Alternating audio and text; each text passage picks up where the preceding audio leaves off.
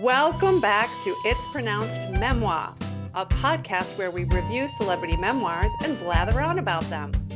On today's episode, we discuss how Barbra Streisand taught me to pronounce Empire Waist Dress Empire, and many more compelling reasons you should read her her new memoir, a 1,000-page tome from Viking called My Name is Barbra. Today is part one of our My Name is Barbra discussion, so welcome to our first memoir mini-series. As always, I'm joined by my co-hosts and fellow Streisand sloggers, Wendy Ahrens and Mariana Olenko. Hi, friends. Hello. How are you? Hi, Anne. Hi, how are you? Wendy. And how far into this encyclopedia Babs Tanica are you? I'm doing great, and I'm about halfway through, and I can't remember what chapter that is. Well, we already got confused about chapters versus pages, so no one knows. And Okay. hours and hours. And hours. And decades. And for right, the audio. Yes. I am doing well. I'm on chapter 31, so I have about 16 hours of audio left. Yes, I have about 5 hours of audio hours. Yep, that's where I am. Are you in the 2000s, the year 2000s? I don't know. Okay. So wait a second. When you said we're all confused about pages and hours, you meant only I am confused because Anne and Wendy seem to know exactly, like to the second, where they are. Yeah, she was calling you out. Well, if you are a horse in a horse race that is reading this memoir, how are you feeling about now? And please name your horse, Mariana. Well, my horse is Beschert Anna, and Beschert is also a word that I learned from Barbra. It means meant to be. Yeah, great word. Meant to be Anna. Meant to be Anna is feeling okay. Like I could go for an oat or two just about now, but otherwise I'm feeling pretty good. Strutting along. How about you, Wendy? My horse's name is the way we were when we started the audiobook 48 hours ago. So I'm ready for one of those nice horse blankets and a little stable time. My horse's name is Lucky Number 24, which is Barbra's lucky number. And like Barbra, I too have my feed bag strapped on at almost all times. But before we begin, I must say, all jokes aside, that reading this book has filled me with awe for what Barbra Streisand has accomplished with her insatiable talent. How one human can be this talented in so many spheres, it's beyond comprehension. Also, 970 pages, or in my case, 48 audiobook hours later, I now measure my life in Barbra years. Amazon gives it 4.6 out of 5 stars, except for 1-star reviews about how indecipherably light the print is, or my personal favorite from username Britanno, my name is Barbra, biologically and non-scientifically possible. Okay, Great insight. Yeah. Mm-hmm. I hope Britanno writes a memoir because that's going to be a few minutes long at least. Use lots of ink is the takeaway there. Yes. And you thought the EGOT was impressive. So this is from her website. Streisand has been awarded 2 Oscars, 5 Emmys, 10 Grammys, including the Legend Award and the Lifetime Achievement Award, a Tony Award, 11 Golden Globes, including the Cecil B. DeMille Award, 3 Peabodys, and the Directors Guild Award for her concert special, the only artist to receive honors in all of those areas. Do you remember the Hungry Caterpillar book and how tired you get reading to that to your kids? Because that's how I just felt reading that list. So after getting to know so very much more about her life and career, if you created a new award for Barbra, what would it be and why? Wendy? I would give her the best memory for small details award because she remembers everything from the shoes she wore to a certain show when she was 20. And maybe she was referencing pictures, but it doesn't sound like it. I mean, she remembers incredibly minute details, which is just another example of how her mind is so brilliant and really doesn't miss anything. How about you, Mariana? Similarly, I would give her something like the Interesting Minutia Award. She remembers her first paycheck, how much it was before taxes and after taxes. She remembers all the art she bought and considered buying, how much it cost then. Now it's hanging at the Metropolitan Museum. Just really interesting details. I think that she's a truth teller and facts are really important to her. And I know this because she says it in the first chapter. I totally agree. And we'll certainly talk more about that shortly. For awards, I would give her, I'm torn between the Best Snacker Award because as somebody who also needs to eat every 2 hours, I love how she constantly talks about what food was on set and a sandwich she ate 40 years ago. And I relate to that. And I want to give her the Best Brooklynite Award. My father was raised in Brooklyn, went to the same high school as her at the same time, did not know her. Wow. But I'm really struck by, I just watched Funny Girl again and how she loves her identity as a Brooklynite, as a Jew. She never wanted to change her nose, her teeth, anything about her. And she uses it in such a unique and beautiful way. And as I get older, I appreciate that in a whole new way. Mm. And she has not lost her accent at all, considering she hasn't lived in Brooklyn for decades. And I know that accent very well after listening to it for the good part of 3 months.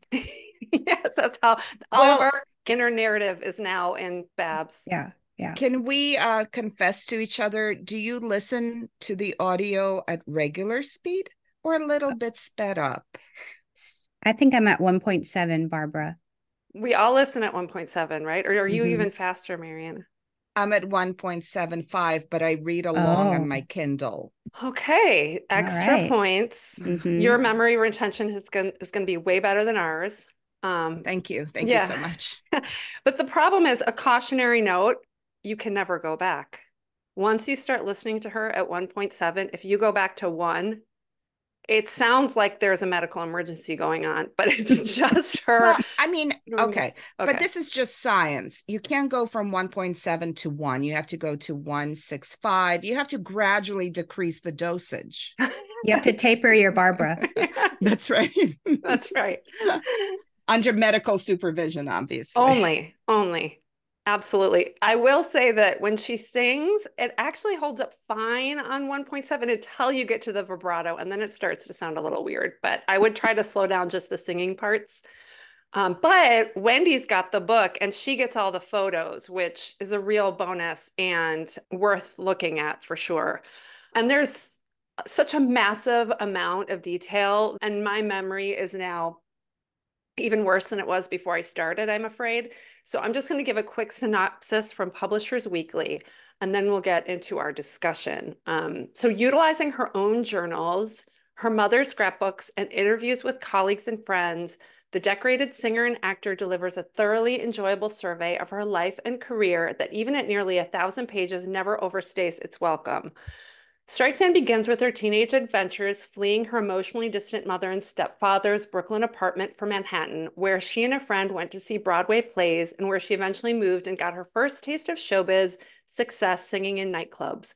From there, she dives deep into her key projects and famous relationships, writing of being booted off the Billboard Top 2 by the Beatles. Their sound was sensational, so I had no complaints. Developing stage fright during her star-making turn in the Broadway musical Funny Girl, and falling in love with leading men from Elliot Gould to James Brolin. So, okay, my dear co-hosts, we need to trot all the way back to the beginning now. So giddy up. Let's review the first half of the book by way of very random notes I took in my iPhone, such as started in the 90s handwriting this book, can't type, plays games on her phone at night, loves painting. No, let's not do that. Let's talk about themes instead. This was Wendy's brilliant idea as I got completely overwhelmed. So themes, much of this, of Barbra herself and this whole story is defined by the childhood loss of her father, who she barely knew. Well, he died when she was 1. Yeah. Yep. He died when she was 1. She tells a story of like toddling over to the window looking for him to come home. It's in the most formative time, those years 0 to 3 in terms of human development are massive to sort of have that big a loss at that time is just traumatizing. Her mom, we don't know if she was a warm woman before she lost her husband, but she soon remarries, and Barbara's stepfather is, they're both very cold and unkind to her. So she kind of forms her identity on her own, running around the neighborhood. She talks about always questioning and being outspoken. What do you remember from these early parts of her life? One of the things that was super interesting about Barbara is that when she writes that she learned a lesson, she learns it right away. There was a time when her stepfather, whose name, weirdly, his last name was Kind, and he was so unkind. So I don't know. I just want to cram in as much factoids as I've learned from this book. You know, like when you're in high school or college and you just sort of vomit out all the facts so the teacher knows you read the book to prove it to them. So she wants to endear herself to him. And when he's watching TV, she slithers across the floor to get to the other side so she doesn't obstruct his view. And he's not any nicer to her. Like, he doesn't even notice. And so she learned never to lower herself for any man. And that's kind of an amazing thing. I mean, it could be just a convenient story she told, but I get a sense that she's honest about it, and that, like, that really, I'm not doing this shit again. I'd piggyback on that and say that she was seeking her mom and stepfather's approval and never got it. And instead of that sticking with her whole life, she was kind of like, screw it. I'm going to just get my own approval for myself. And, I never got the sense in anything she wrote later on about her career that she was doing it for the audience to love her. She just doesn't really give a shit about that. Not that she is egotistical, but she's like, this is what I'm good at. I'm going to go do it. If you like it, you like it. But I related that back to how, to her childhood, to that aspect of her childhood. She says at one point, I wonder if people with fathers know how lucky they are. And there was just like so much sadness in her voice. And yeah, maybe she can ask Britney Spears about that. oh, right. Oh my Not gosh. all fathers. Not all father. Hashtag not all fathers. Um, and she Well, also, he was a perfect father because she didn't know him. that's Right. true. That's Yeah. really true.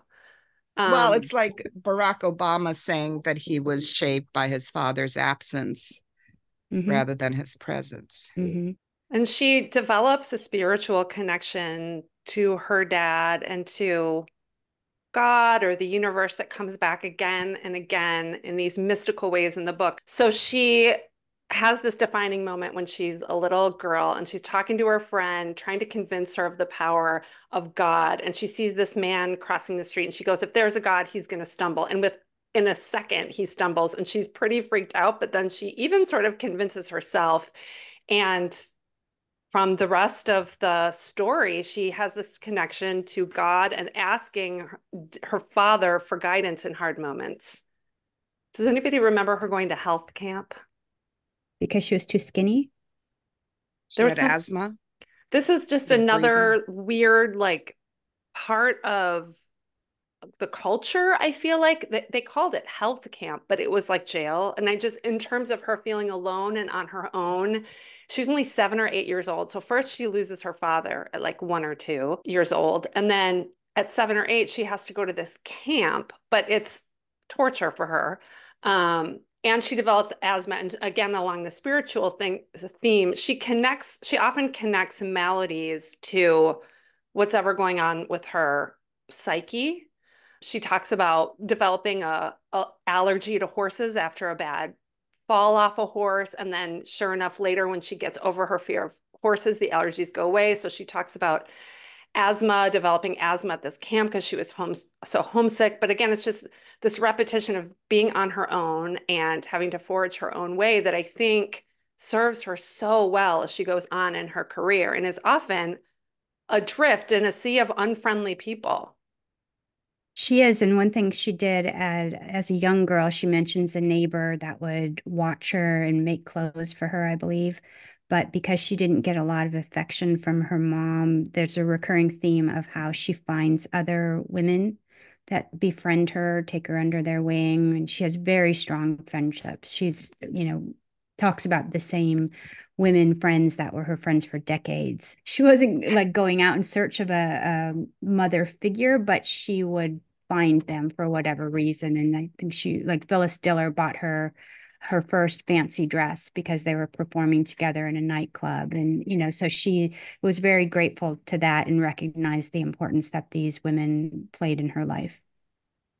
And she was so thrifty and like plucky. She loved thrift shopping and just was supporting herself without any help from the moment she decided to pursue singing. For her, singing is just a gateway to acting. She loves acting first and foremost, and then directing is her favorite, getting to sort of control the whole vision from the beginning and throughout. But it might surprise people that singing was a gift that came to her. She took one voice lesson in her whole life and hated it. From being a little girl, she was known as the kid who could sing and never really was that excited about it, but knew it was her ticket to getting where she wanted to go. And Mariana, something you said, another example of like how she'll have a moment in her life and take a lesson from it. She and her mom were walking to the movies in these early years, and mid walk, her mom just decided they weren't going to go. And Barbara had been so excited. It was a big event to go to the movies, and her mom didn't Yeah. have a good reason for it. And she said at that moment, she understood how important it was to keep your word. She just totally lost trust with her mom that was so fragile to begin with. And then I also found it fascinating that she has tinnitus. Is that how you say it when you have the ear, Tinnitus? ringing in your Tinnitus. ear? Mm-hmm. Do you remember? Does she still have that? It sounded like she did, like she said it Yeah. never went away, at least that's what I'm making up right now. No, I think you're right. And it's like torture. It's a ringing in your ears that never go away. And what's so interesting, so we know how she sings, but she does not read music, but she can hear to like a crazy fraction of a decibel and note such that she can sing something for a conductor how she wants it to be and like stop a whole recording session with a whole orchestra because she hears one little thing that's wrong. And then sure enough, the conductor goes, oh, wow, that's actually written wrong in the music. Like it's amazing. Yeah.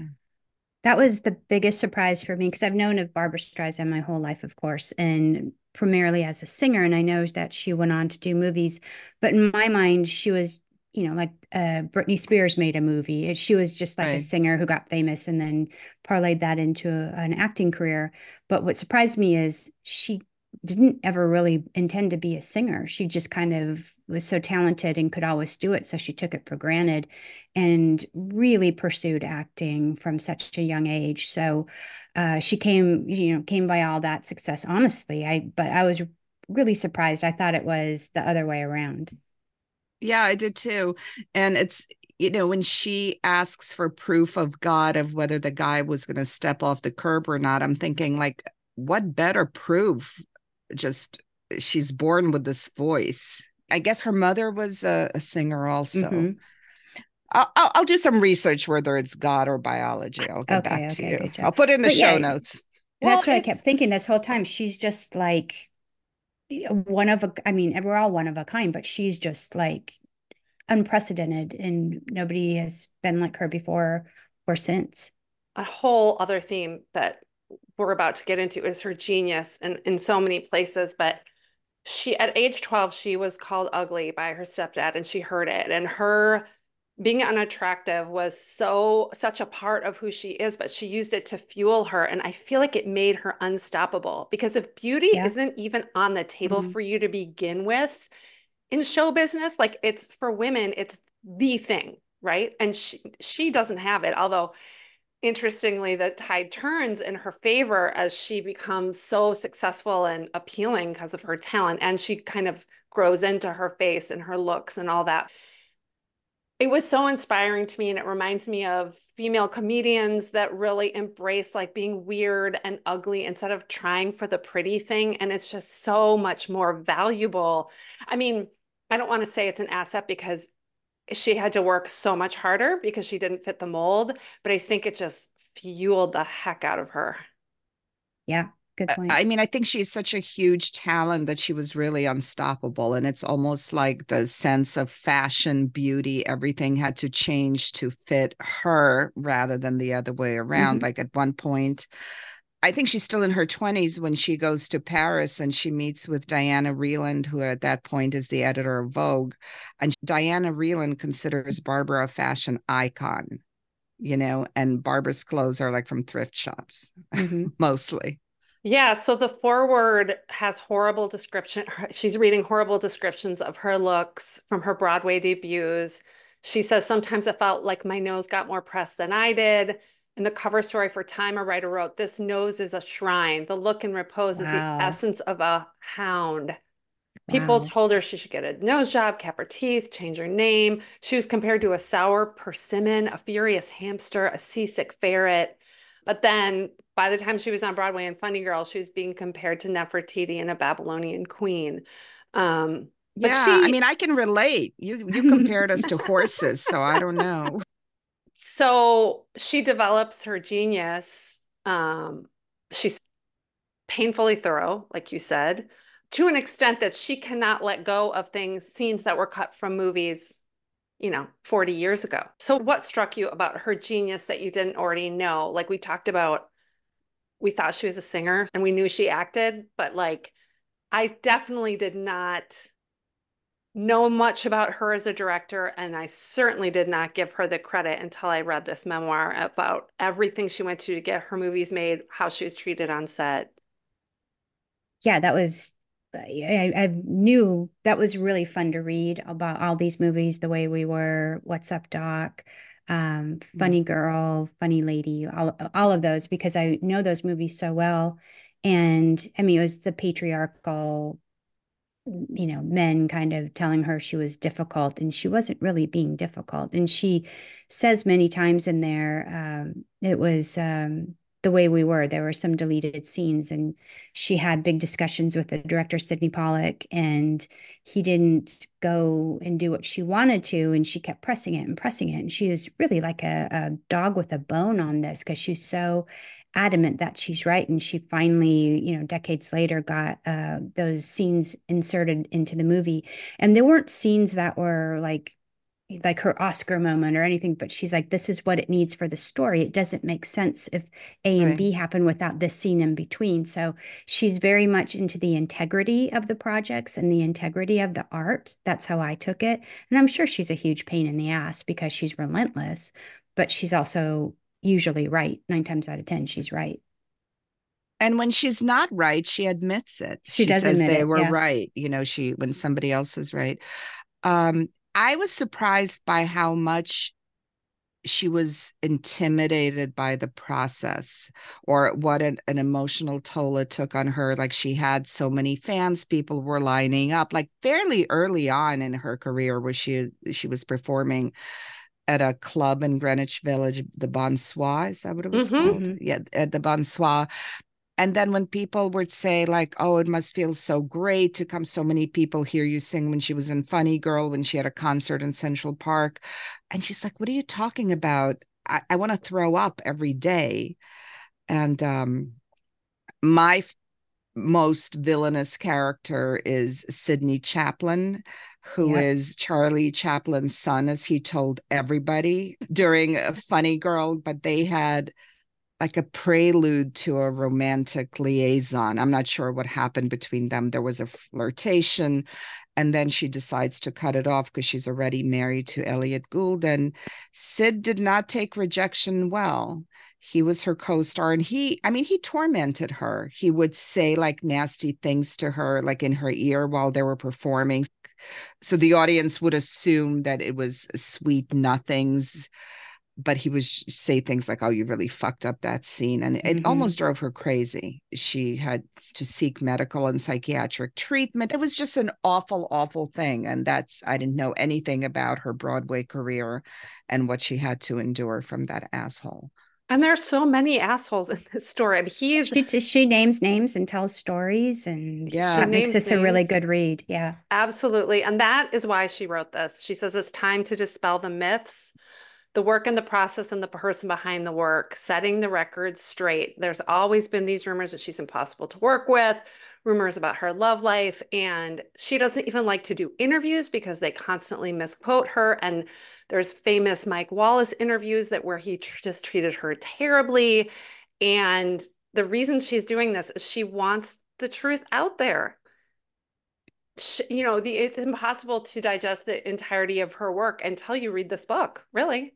Yeah. And she mentions a couple times producer Ray Stark planted stories in the press about her bad behavior because he thought any publicity is good publicity for the projects. So, Right. she couldn't win in that situation. And then Walter Matthau was friends Oh, with yeah. Sydney. So on Hello Dolly, he was cruel to her until she called him straight out and asked him, oh, well, I'm friends with. So she called him and asked him why he was being so difficult. And he told her he was friends with Sid Chaplin. Yeah, exactly. Yeah. I was going to say Walter Matthau went to the studio head and asked that she be replaced, right? I think the story goes, and the studio head said, we can get another Walter Matthau for this movie, but we can't get another Barbra. And just all sorts of things. Like, I had no idea how Mandy Patinkin behaved on the set of Yentl. He was blowing his fuse left and right with everyone. And she's like, what is happening? Why are you acting this way? And he's basically said, I thought we were going to have an affair. And she's like, I'm not interested. I would never have an affair with somebody I was directed, and you're married. Like, no, no, and no. Um, and she grew so irritated and repulsed by him that she literally rewrote the ending of the movie so she didn't have to do a love scene with him. And that's one of those things where she thinks back now and she's like, maybe that wasn't the right decision. And I got that little detail from a Guardian review by Emma Brox. Like, maybe the audience deserved to see those two come together, but she just could not stand it. She had misogyny from Isaac Bashev Singer, who wrote the original Yentl story. And even like Nick Nolte on the set of Prince of Tides, like, would on purpose, not do what she told him and go along with like the boys club and say he was too embarrassed to speak up for her or do what she wanted in front of the guys, and had asked her to come and sit on his lap. Ew. Like, things that would just never happen ever and never be questioned. Like, no man's authority would be questioned. Like, and she had such good reasons for everything she did. Like you said, Mariana, like she just wanted to, she had a scene all set up. She always did the other opposite actors' scenes before her when she was acting and directing because she prioritized the other actors. And they needed like 15 minutes left on the set and nobody would do it. And that required the next day to a lot more hours. Nick Nolte was no longer in the emotional state he should have been in, all because she was a woman. Never would have happened with a male director. Like, we just need 15 minutes. And a lot of the men she calls out for bad behavior are dead, but a lot of them aren't. Mandy Patinkin's on Instagram right now. Yeah. So that I thought that was pretty brave because she's like, what do I have to lose at this point? Why not? That's how it happened. She's not setting out to trash them. She's just saying, like, this is how it happened. This is what they did. When I first saw how heavy this book was and how it had 5 million pages, I thought, and even when I started reading it, she goes into so many details. And then sometimes she writes, like, I don't remember what happened at that performance, but fortunately my mother has a scrapbook. So let me read from that. I'm like, oh, fuck. And I was really convinced that she's such a huge megastar that no editor had the balls to tell her, cut it in half. But then as I progressed in my listening/reading, I realized, like, she wants to, there's so much misinformation about her that it takes as long as it takes to dispel it. And she builds up trust in the memoir, so we like her. I mean, but we also hear her. Like, I have zero doubt that she wrote this, right? That it's her voice. Agree. And it doesn't feel like a slog because it's really interesting. And even the details that she mentions, what shoes she wore, what dress, it's all very interesting. Mm-hmm. It's certainly not like a man bashing book. Like, she loves men. She has a lot of wonderful stories about men going back her whole career. She's incredible stories about Marlon Brando. Yeah, they were Yeah. good friends. Their friendship where, he propositioned her. Who wants to tell that story? Anybody? Well, she first writes about him, about how she fell in love with him as a teenage girl watching him on screen. Like he was the pinnacle of beauty and acting prowess to her. And then years later, she met him at a party, I believe, and they Yes. really connected. And he was also a very unique individual.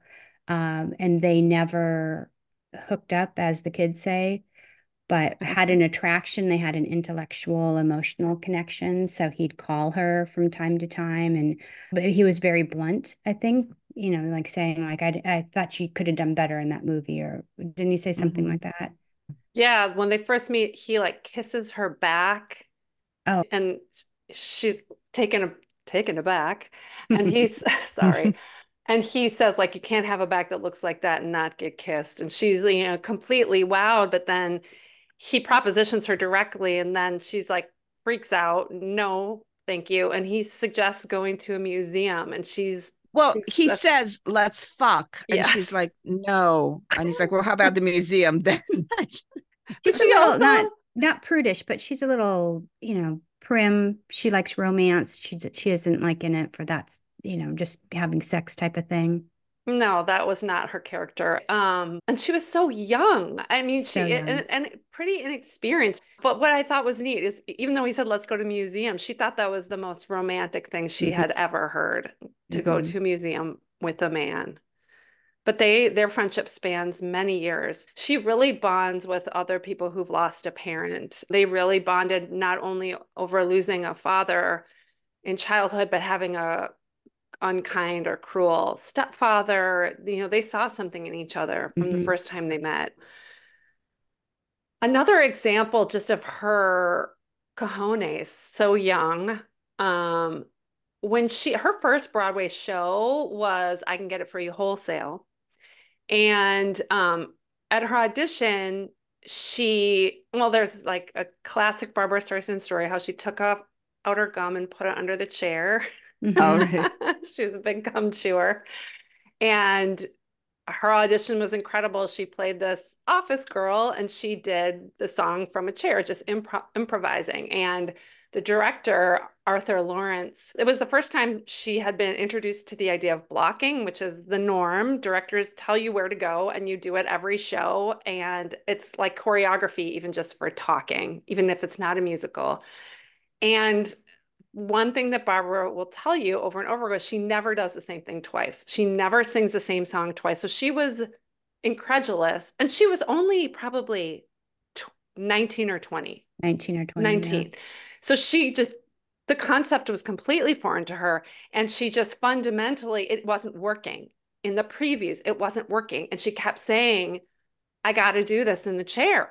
She knew, and that was already her director brain, like seeing it from Hmm. the outside and Hmm. intuitively knowing what's going to work with the audience.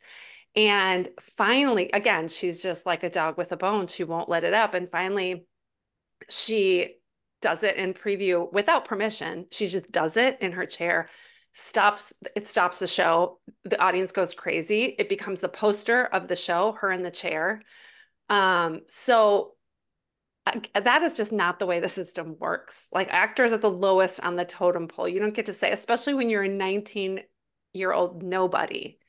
Um, but she delivers is the thing, time and She again. delivers. And The she's a true artist. She's like living it. She's feeling it. It's in her head and she's all in, which is very unusual. So I think that also leads to her wanting to do it the way she thinks it has to be done because she's at a whole different level than most people that are on that stage. Yeah, it's not about It's vanity. It's about honesty. And she will Hmm. do it. She will do it until she can do it honestly. Otherwise, it's not worth and telling. It's not authentically. authentically. Authentically. Yeah. Hmm. Yeah, Yeah. And that's the you, word I think that we're looking for. Thank thank you. you. Thank you What very other much. words are we looking for? I wanted to talk about Omar Sharif. Okay. So she was really impressed with him in Lawrence of Arabia, but he was an Arab born in Egypt playing a Jew born in New Jersey. And that became a bit of a problem because after he was cast, the Six-Day War between Israel and Egypt broke out. So when they had a kiss, there was a headline. It said, when a publicity still of the two of us rehearsing a number reached the Egyptian press, it sparked a movement to revoke his citizenship. One headline read, Omar kisses Barbra, Egypt angry. My response was, Egypt angry? You should hear what my Aunt Anna said. And then she said, that's a joke, by the way.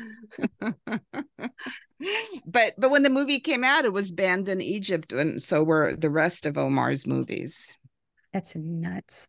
She really, truly does hate a lot of what comes with celebrity. She likes the perks of like getting to meet amazing people, like later on getting to be friends with the Clintons and the amazing impact she's able to have as an advocate, raising money for causes like AIDS in the 80s when Reagan was failing the whole country. She's very politically involved. Like, she's a friend of Bella Abzug from New York. She campaigns for her. She's politically, she has a political conscience. She has a social conscience, and she's active. It's all going back to authenticity and having something to say, and her integrity is everything to her. So she has some truly terrifying moments early on in her career. One we already talked about with on stage in Funny Girl, and that is just completely traumatic, having a co-star who's actively trying to throw you when it's hard enough to just do your job. She had a moment when Hello Dolly came out where she was caught in a mob and she just never wanted to go to a premiere again. She was terrified. She had a superhuman moment that happens all the time with performance, but let's talk about that concert in Central Park. Like, this was before big outdoor concerts were a thing. She was afraid nobody was going to show up. They had to like rig up a sound system so that people could even hear in the back of Sheep's Meadow and in Central Park, and what they thought was going to be, they hoped for 20,000 people, and they set a record for the most people ever in 150, something like 150,000. Was that right? But she forgot her words on one song, and it stopped her from performing live for like decades. Yeah, I can see that. It's this cruel dichotomy of, I believe her when she says she does not want to perform live. She hates it, but she's this artist and wants to get her work out there. She loves recording. She loves making records, and she still loves making records. And all directing. Of that was really the making of records too was very interesting. I mean, you have all the movie stuff, you have the Broadway stuff, and then she talks about like Rupert Holmes from the Pina Colada Escape song was a big collaborator with her, which I had no idea. And she just talks about sometimes the themes of the album she wants to do, how it changes, what the reception is. So if you're interested in her musical career, you get all that too. I mean, there's so much in this. So much. Well, maybe we'll wrap up part one right now. Okay. Does this seem like a good place to wrap up part one? Yeah. I have to say, so far, I really like her. I believe her. I'm sure she can be a PETA, like any wildly talented perfectionist. But I think she mainly gets guffed because she's a woman. She comes off like a straight shooter to me, and so incredibly savvy as a business person. Like, and Mariana, you were talking about her art, like her being able to afford art. She's savvy on every level. It's just unbelievable.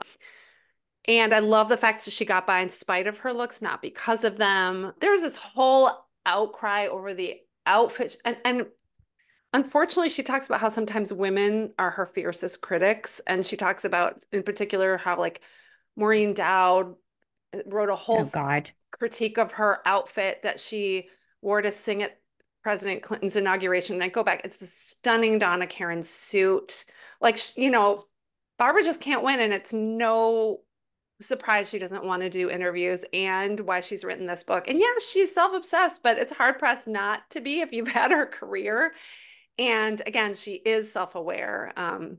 More than a few reviews call her boring and self-involved. I don't understand how anyone could think this was boring, whether or not you like her voice or her movie. I mean, this is a fascinating career. I was thinking about this. I don't think she is braggadocious in this at all. She's just, maybe she reads a couple more glowing reviews than she needs to.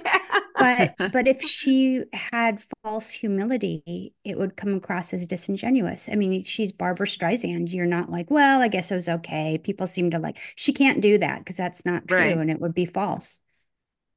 Yeah. She's too real for that. And I cannot think of another human, man or woman, who has as many talents at this level as she Yeah. does. It's like not even of this earth. I want to say quickly, and then I want to hear from Mariana, but going back to how she's so savvy with business, she has creative control early on in many projects, which was unheard of, especially for a woman, and brilliant because that means if the project or album or photo shoot came out or, got to the end result and she didn't like it, she could change it. And that was really, really smart. And I'm not clear if that was her doing. I mean, her agent, I remember there was an album cover which she wanted it to be just her back, and Columbia Records didn't like that cover, but she's like, yeah, but I had creative control, so what I said went. And she has that confidence. I think she's in her early 20s when that happens, to I stand up know. for her vision. Yeah. You know, it Amazing. reminds me of what we were talking about earlier. She doesn't need to learn a lesson more than once, and she will not Mhm. repeat the same mistake. So she talks about the business, the things that didn't go her way, and that now I learn why you need creative control because they took the bump out Mhm. of my nose in that Oh, picture, right. and I never would have done Right. that. That's not even me, you know. And there's a couple instances like that where she learns early that she needs to have creative control, especially as a woman hmm in this business, because people are actively undermining her left and right. But Yeah. she knows how valuable she is. And she just does. I mean, that they want to work with her. And so she might as well leverage that to work the way she wants to. She talks about being insecure, but she's very secure in what she has to offer and what she wants from what she does. Any more last thoughts about this first part of the book that we've read? I mean, there's so much more to say, obviously. Yeah, Yeah, we could there's have a a lot lot. more to say. We didn't talk about her marriage, but all of that we will put in our horse feed bag or in our saddle, and we'll bring it to the next episode. From between now and then, I'll be, brushing your mane and Thank you. Thank you. yeah, just making sure everyone looks and sounds their best. So anyway, I got like this weird mailer from the glue stick factory. Do you know what that's Oh about? my God. well, thank you for listening to My Name is Memoir. I mean, it's pronounced memoir. Stay tuned for part 2 and go ahead and hit that plus button and subscribe so you don't miss any episodes. If you love this podcast, please rate us and post your review. Perhaps we will read aloud your rave like Babs does. See you next time. Ooh. Bye. Bye. Bye.